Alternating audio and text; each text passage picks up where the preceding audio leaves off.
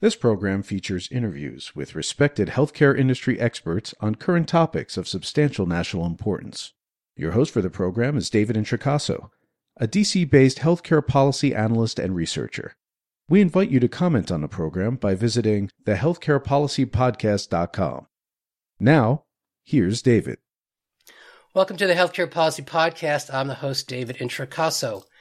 Joining me today is Mr. Wendell Potter, a longtime advocate for health insurance reform, to discuss recently released hour-long documentary, American Hospitals Healing a Broken System.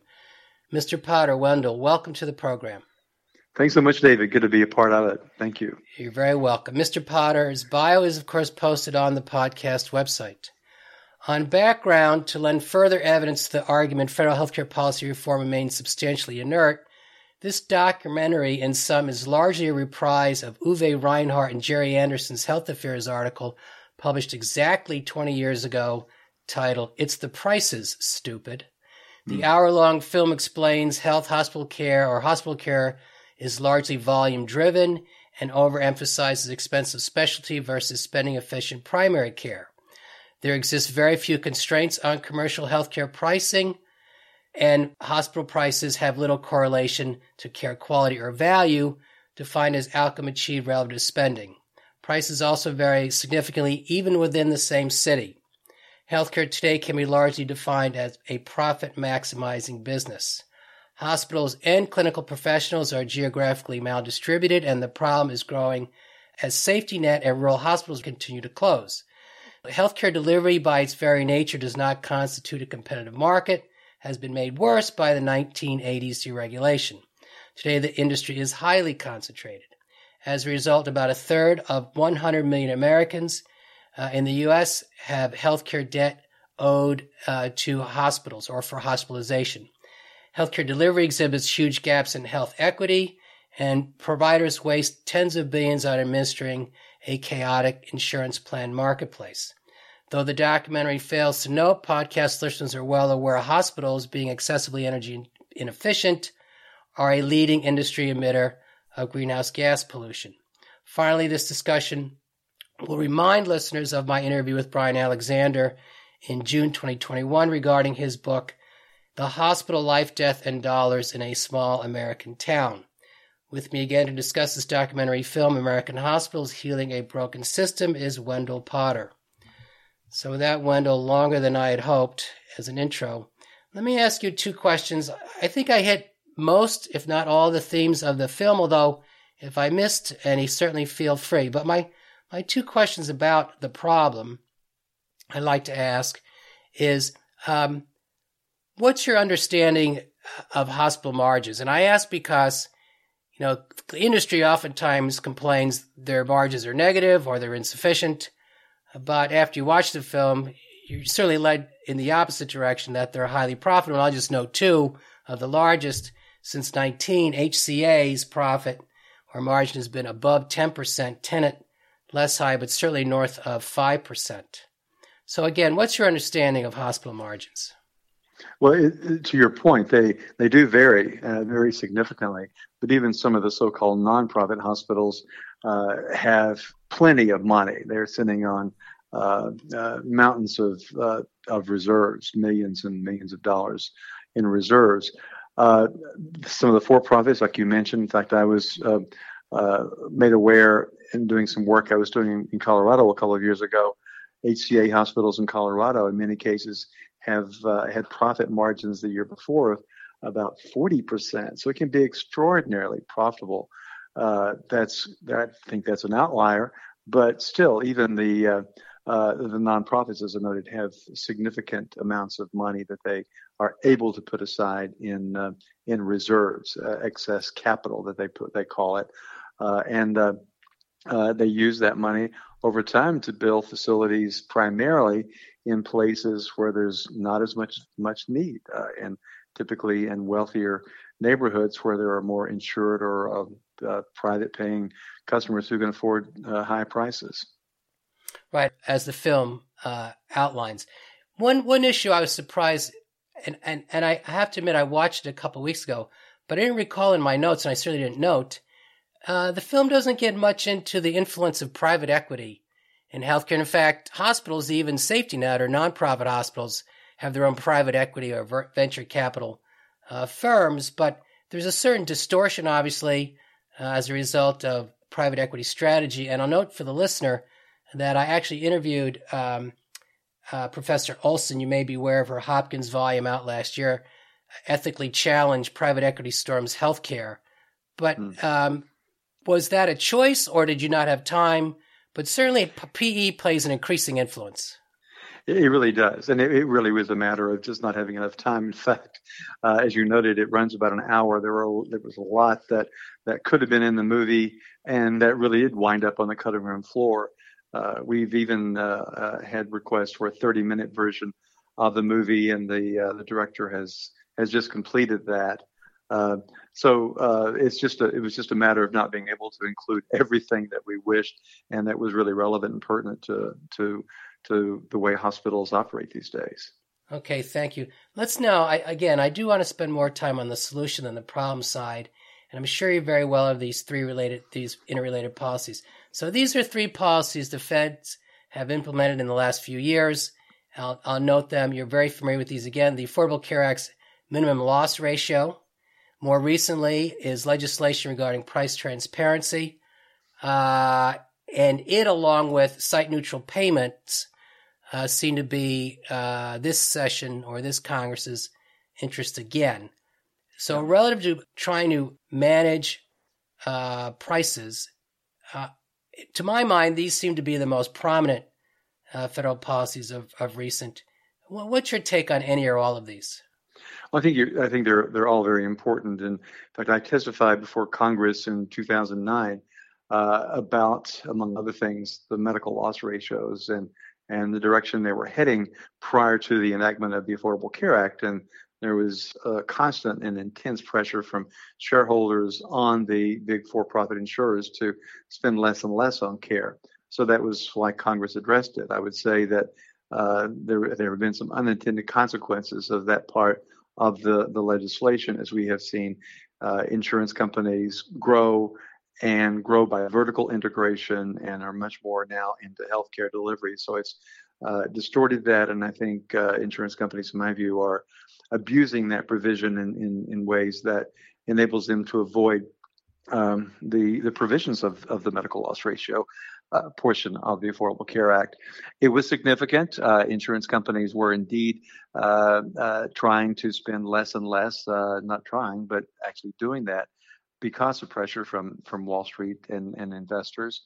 The problem that I'm hearing from more and more people is that one of the unintended consequences is that insurance companies have even less incentive to ratchet down or try to control healthcare prices, because as they go up, insurance companies are able to demand more in premiums, but because healthcare is more expensive, it's easier for them to meet that requirement of spending 80 or 85% of premium dollars on paying claims or on activities that presumably improve care. And that, by the way, was one of the things the industry insisted on and was able to get as the regulations were being written. I was actually a part of that when I served as a consumer representative to the National Association of Insurance Commissioners. Getting deep in the weeds here, but the Congress gave the NAIC the responsibility of recommending regulations for how to implement the medical loss provision. The insurance industry really lobbied hard and got some leeway to be able to include things other than paying claims in the medical loss into the areas of things that are exempt from the medical loss ratio. Well, you're right. The MLR during the ACA debate was a massive dogfight. What was in, what was out, what was counted, what wasn't, towards the percentages. Yeah. I did note as well, price transparency legislation was passed recently. There's been a lot of, maybe I'll term it as passive aggressiveness on hospitals complying.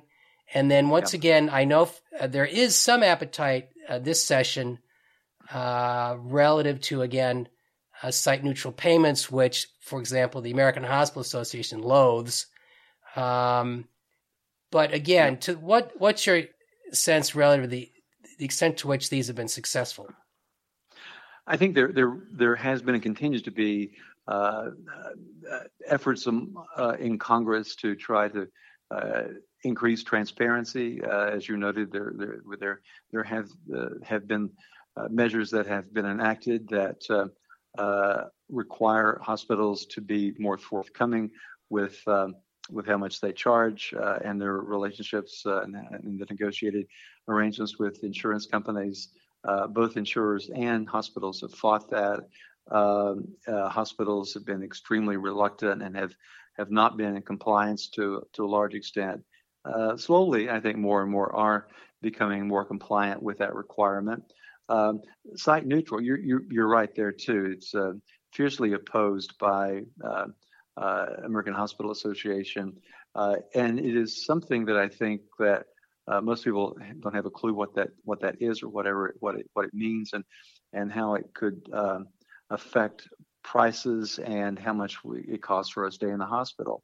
It would be comparable to what Maryland is doing, and that's something that we have covered in the movie about how all payers in Maryland, regardless of whether it's Medicare, Medicaid, or private insurance, or uninsured folks, pay the same rate.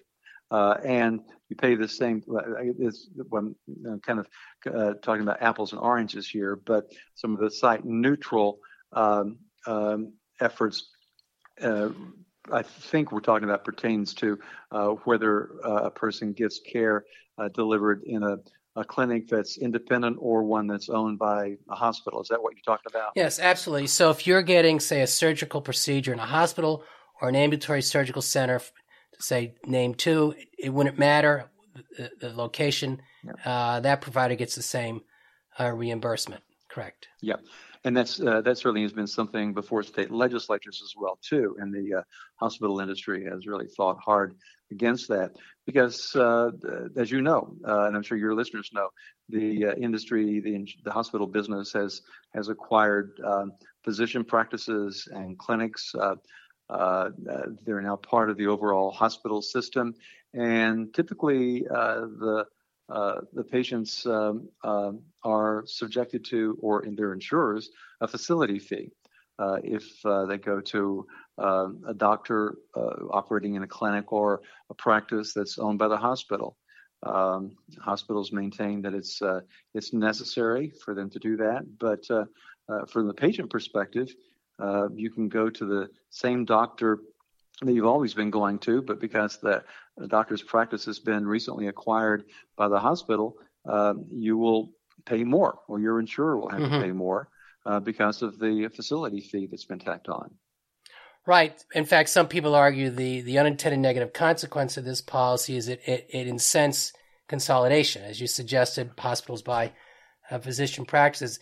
I noted Uwe Reinhardt, the former Princeton economist, mostly because relative to site-neutral payment, you may remember his comment, which I always recall. Site-neutral payment, in theory, would address his sarcasm, which was the finest healthcare in the world costs twice as much as the finest healthcare in the world, which is to say you can get the exact same care in 2 different places and pay totally different prices. I do have 2 other questions, and I do want to get to Maryland because you do spend a fair amount of time on the Maryland all-payer waiver. The first question is, and this issue too is a way to try and let's just say improve the return, and that's the community benefit. You may remember the Affordable Care Act revised. The idea of the community benefit for the listener is that if you're a nonprofit, so you're not paying property tax, the government wants to be assured that you're earning your nonprofit status. So you're supposed to demonstrate, say, non-reimbursed or charity care as part of your community benefit contribution. Now, there's been a fair amount of gaming relative to how hospitals report their community benefit. There's off and on, particularly Senator Grassley amongst others, but we need to make more stringent community benefit criteria and reporting. Where are you on the promise of community benefit? Well, I think clearly there should be laws and regulations in place at both the federal and the state level that that govern this. Because if a hospital maintains that it's nonprofit, and I think a better term here is tax exempt, Right. but if they're not paying taxes, if they're not contributing to the local tax base, they absolutely should be obligated to provide a portion of what they take in to compensate for their lack of paying taxes, to help improve the health of people in the communities that they presumably serve. And that certainly is important, because there are a lot of people in this country who live in neighborhoods that where people's health is not good. And the community benefit, the word community, is very important, because we're talking to a certain extent here about population health, which is another term that's kind of trendy in this area. Mm-hmm. But what can hospitals do to improve the health and well-being of the population that the hospital presumably serves? It's very, very important, and I'm glad that lawmakers are paying attention to it. And we wanted to make sure that this movie addresses that, and hopes can help be a catalyst for lawmakers to pay more attention to that, and to make sure that hospitals that maintain a tax exempt status are indeed complying with their obligations. Okay, thank you. Before I get again to Maryland, a couple more. I noted intentionally in the intro that hospital pricing or prices have little correlation to care quality, and I added or value, and again, value defined as outcomes achieved relative to spending. I'm sure you're aware that, as odd as it is, I have to believe that healthcare in this country is the only large industry that does not measure really routinely, if at all, for value. This is, as you may know, this has been Michael Porter's passion, the Harvard professor, for many years. Yeah. It helped motivate him to form the ICHOMS, the International Consortium for Outcome Measurement. How and why is it still possible that we make almost no effort to try to measure for value? I will say, as an aside, before Senator Alexander retired as chair, retired from the Senate and as chair of the Health Committee, he had a bill in 2019, and I actually spent a lot of time talking to his staff on a one-sentence revision that said that there would be created a national entity, nonprofit, that would measure based on insurance, data, commercial insurance data, of course, de-identified it as appropriately, would measure spending related to outcomes achieved, or try to calculate for a value score. You note this briefly in the film. How sanguine are you about us getting to value? Well, I have to be honest. I'm not too terribly optimistic, at least in the near term. These entities, the hospital companies and the entities that own them, make a lot of money in the status quo. And we have a situation, of course, as you're exactly right.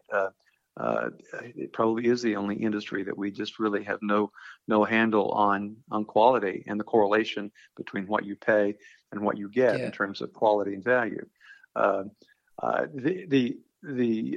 We have a political system that enables a big special interest to spend boatloads of money to influence public policy, to make sure that provisions that are in pieces of legislation that could do a world of good are stripped out, or that the overall bill doesn't pass if the industry doesn't like it. We've seen it play out time and time again, and it's, as you know, very, very hard for lawmakers at any level of government to pass any significant piece of healthcare reform if it would in some way endanger somebody's profit margins. So because of our political system, the way that we enable entrenched special interests to spend so much money to influence the outcomes of elections and public policy, just can't be terribly optimistic. And I say this to a lot of folks who are engaged in healthcare reform efforts. It's good that you do that. Thank you. But unless you start paying some attention to money in politics, you're just, as I used to say where I come from, whistling Dixie. Well, I appreciate the answer. I'll say that I'm sure you're well aware the healthcare industry spends about $500 million annually in lobbying. It's certainly far more than any other industry, including the defense industry. So needless to say, they have quite a bit of influence. I thought you might drop the phrase regulatory capture, but it's the same point. Thank you. It's the same point. Exactly. It's just extended to a different part of government. You're absolutely right. It's pervasive. Speaking of the industry, they were not pleased, and I think we'll find out for certain in the upcoming June MedPAC report. The Congress passed legislation to work towards a unified post-acute care prospective payment system, and for various reasons, some legitimate, needless to say, the post-acute space providers were not happy at all about this, and it looks like that issue, for various reasons, will never come, or that legislation will never come to fruition. Let's get to Maryland and price caps. I'm sure you're well aware, and I've interviewed, I'm sure you're well aware, Dr. Berenson, Bob Berenson, his work. He's done a lot of work on price caps or fixed budgets. You probably know as well, The Economist. Also, the chair of MedPAC, Mike Chernew at Harvard. He's published at least a few, if not several, papers on fixed budgets for healthcare spending or same difference price caps. Very intelligently thought through and drafted. Never seemed to really get very far. Feel free to talk about them in isolation, or feel free to go to the film's discussion at some length again. Maryland's all-payer waiver. And I will say, and meaning to say, if you could explain generally how the waiver works, although, believe it or not, 10 years ago, I interviewed somebody in 2013 on the Maryland all-payer. At the time, it was up for the waiver being renewed. In any event, if you could explain briefly the pay all-payer waiver. And the other aspect of it is I'm interested in why, and I've had this conversation off and on. You may know Dr. Steve Cha at CMS, a former Waxman staffer. Why is Maryland the only one doing this? Although there were other states in the past, but Maryland is last standing. So I'll stop and let you respond.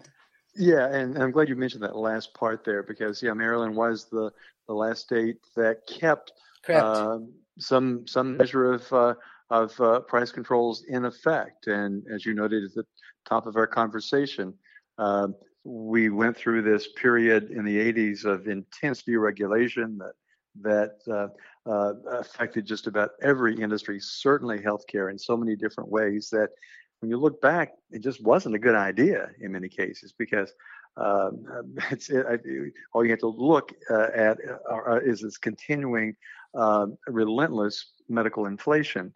Maryland did stick with it, with regulations, and the waiver they got was from the Centers for Medicare and Medicaid Services to enable them to have a system in which every payer, whether it's Medicare or Medicaid, and of course those programs pay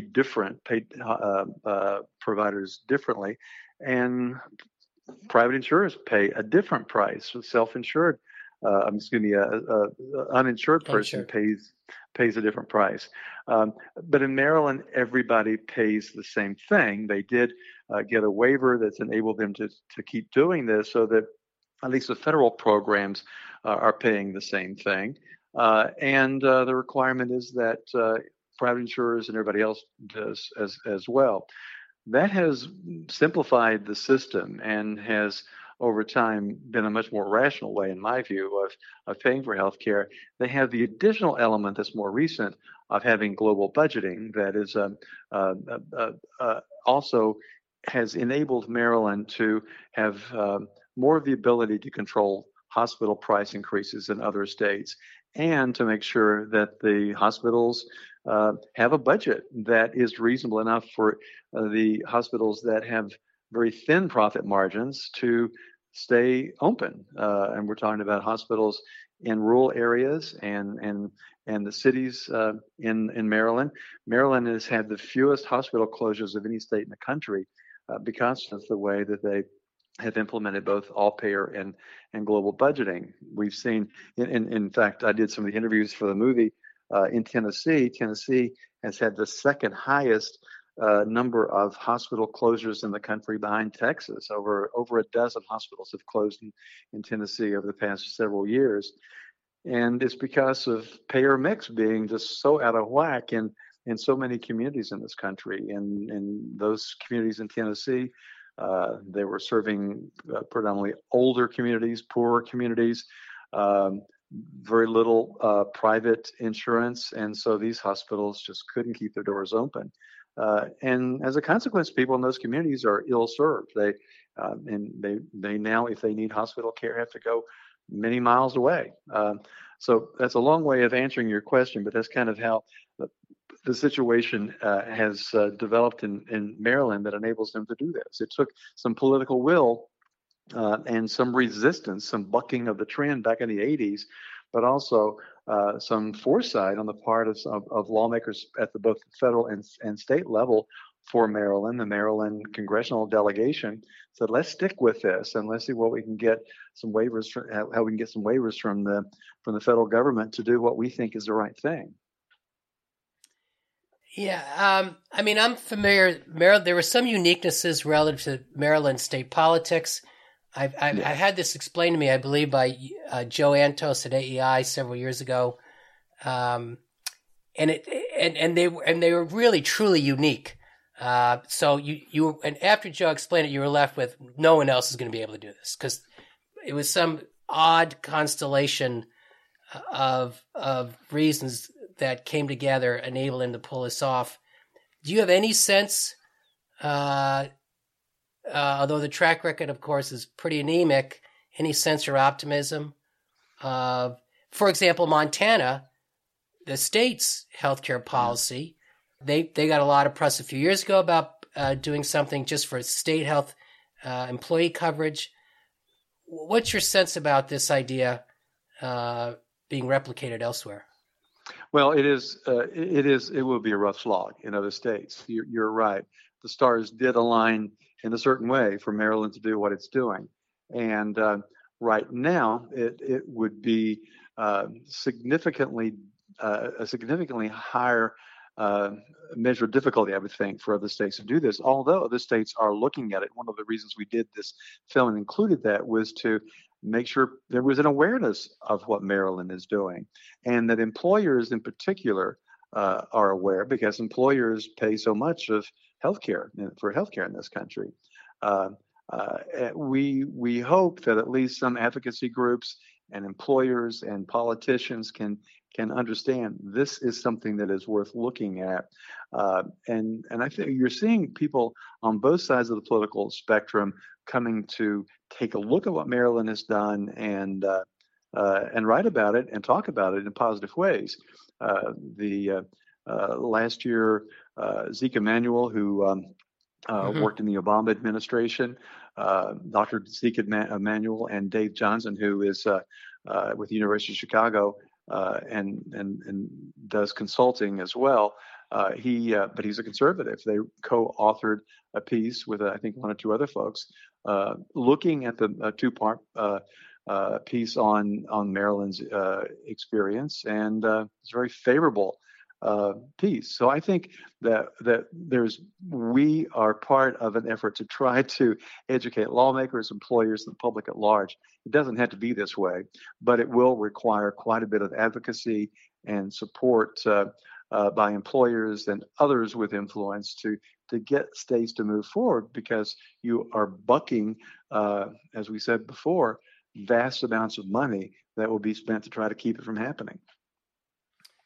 Right. I won't go into, I'm sure you're familiar with the Angus Deaton Deaths of Despair, their chapter on healthcare prices and the effect it has on increasing economic disparities in this country. Yep. Pretty sobering. And he's a Nobel Prize winner. So at Princeton, yes. I believe he knows what he's talking about. And it's also given numerous times congressional testimony. So you somewhat answered the question, but I'll maybe just restate it, and if you could say more. And that's the question about the film and your hope for it, expectations, what legs might it have. For example, when you say bipartisan, the ranking member of the Senate Health Committee is a physician. Of course, Cassidy from Louisiana. Of course, the chair, Bernie Sanders from Vermont. It's probably more widened, but Health has some jurisdiction. Who knows on the House side? But any sense of the influence the film might have on policy reform, either obvious at the state or federal level? Well, I'll start with federal, and I do think there is a real chance that we'll start seeing lawmakers pay more attention to this, partly because of the film. We've had screenings across the country in theaters, but we're also going to be having some screenings on Capitol Hill, probably a 30-minute version of the movie, just to accommodate the schedules that members of Congress and staff have. But we're looking to do that this summer. On both the House and the Senate side, I'm talking to lawmakers in both parties to serve as host or co-host of the screenings of the movie. There is interest, and there is bipartisan interest in looking at healthcare pricing, including at hospitals. So I think, for anything to happen, certainly in a divided Washington and a divided Congress, you've got to try to get some bipartisan support, or your legislation is doomed from the get-go. But we're encouraged, when I say we, those of us who were involved in the making of the movie, that there is interest in Washington among both parties, and also in communities around the country. One of the things that is emerging, the executive producer is a businessman in the Lehigh Valley of Pennsylvania, north of Philadelphia, and the controller of Lehigh County has been inspired by this movie and other things that he's looked at, and is really implementing some things that are saving taxpayers in that county quite a bit of money. So we want to try to get conversations at the local level, to get local politicians and elected officials to see this movie. And so, we wouldn't have done it if we didn't think that it would be useful and maybe catalytic in getting conversations going at all levels of government. Thank you. Since you mentioned Pennsylvania, I'll note for the listener that UPMC is discussed in the film. I have to say, as an aside, we have a niece who's a resident at UPMC at the moment. And you're probably well aware that Kaiser is buying Geisinger. Yep. So healthcare in Pennsylvania is going to get, I would hope, more interesting. I think it will. I think it will. It was really quite, at least I paid a lot of attention when we learned that Kaiser was swooping in to buy Geisinger, which obviously has been around for a very long time, and Geisinger's maintain quite a good reputation. Mm-hmm. It's going to shake things up. No, I'm very interested to see how that evolves. But with that, Wendell, we're about at our time. Genuinely a pleasure, particularly considering the date and hour. I'll say this, I've admired your work for many years. Congratulations on this effort, and I hope it gets a fair airing, as they say, on Capitol Hill. You have a very good holiday. Thank you. You too, David. Thank you so much. You have just heard another edition of the Healthcare Policy Podcast hosted by David Introcaso. To comment on this program or others, to see information about upcoming interviews, to suggest a program topic, or to hear an archive program, please visit our website, thehealthcarepolicypodcast.com. Thank you for listening, and please listen again soon.